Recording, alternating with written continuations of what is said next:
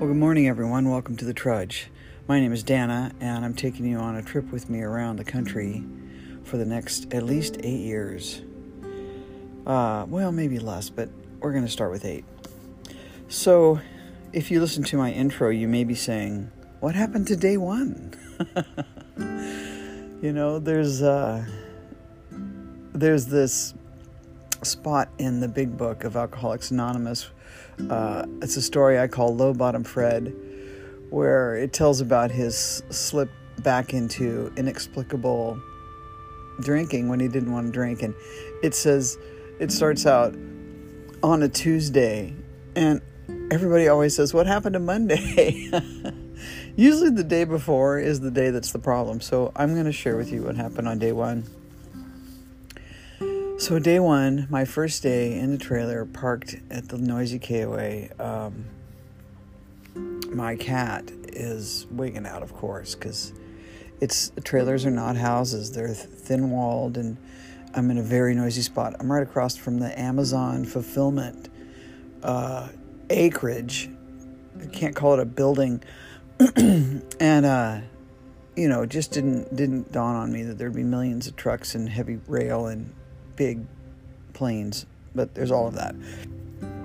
So it's stressing me too. I'm not a noise person. I lived in a very, very quiet place for a long time, and I've always been noise sensitive. So he and I are kind of freaking out on that a little bit. And I'll tell you, hydration is big importance for me for staying out of brain fear, because my brain can get really rolling when I'm tired and dehydrated and feeling a little icky and crunchy.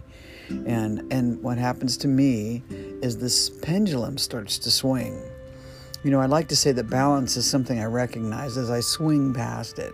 Well, that's what happens. I go, and it was between yay and yikes, right? I'd be like, oh, this is fun. Oh my God, something's going to go wrong. Oh, it's okay. We're going to have an adventure. Oh, what's going to break first? And just swing. And the swing gets further and further. And, it could be exciting to be swinging like that, but not when I'm dehydrated and the cat's scared and I'm doing something that's completely new.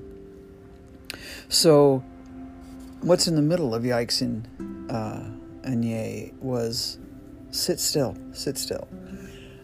And I can't, at that stage when I'm really swinging, that just brings up fear too. How do I sit still?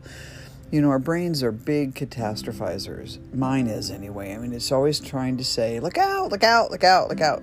And sometimes I can't get it to be quiet about that. And I'm learning from an amazing energy worker that what I'm really shooting for is that middle, that neutrality, right? I'm not shooting for excitement and hoping for a little less fear. What I'm looking for is that neutrality.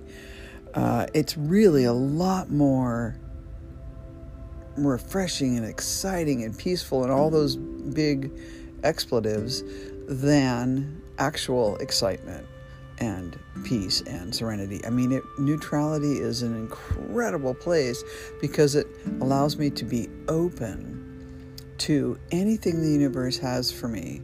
I can really, truly be and receive when I'm in neutrality. So the question is, how do I go from the pendulum to neutrality? Well, I'm not that good at it. The first thing is to recognize my brain is trying to save my life, and that what's giving me all these feelings are thoughts. They're just thoughts. All of it is just as ethereal as mist in the air. So I have to learn by doing it. And one of the things I'm learning from our energy worker is to not push the negative thoughts away, but to embrace them, invite them, in fact. And so I've had this visualization. I open my heart. I kind of drop down into my body, which is brand new work for me. I did not have a mind-body connection, truly. I mean, actually understanding that you feel a feeling somewhere in your body was news to me. So I'm finally understanding that. So where I feel this is my neck and upper back. Like my neck starts to get like I've been hit by a baseball bat. So that's where I was. So I drop into the heart and I just visualize opening my arms.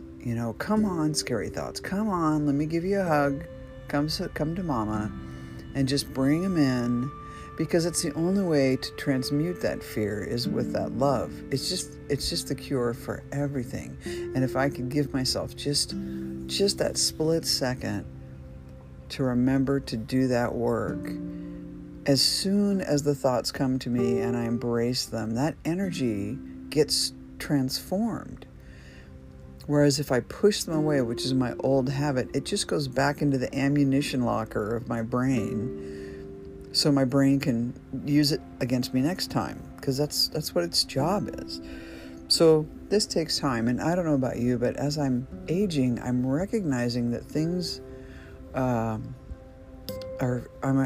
giving me more fear than they did when I was young. When I was young, none of this stuff scared me. I towed a trailer all the way around the country. It was a big box on wheels. It was a 1969 Fleetwood Fleetcraft, and I had a 85 Chevy modified 3/4 ton. It was 3 gears with a granny. Loved that truck. The truck's name was Odie, and I drug that trailer all around the country for a couple of years when I was a painter, house painter, and never had a care, never had a worry. So I'm hoping to get back into that place. I'm not saying that I'm perfect at all this stuff, but I am saying that one change that I've made that's allowed me to transform my life like this is to find amazing people to work with and pay them. I have a life coach, I have an energy healer or energy worker, and these 2 individuals are instrumental in helping me to transform my life. I can't do this myself, and my new goals are to try to be in community, because I have a tendency to always, I got this. Even when I was in school, I never wanted to work in groups. I wanted to do the work alone.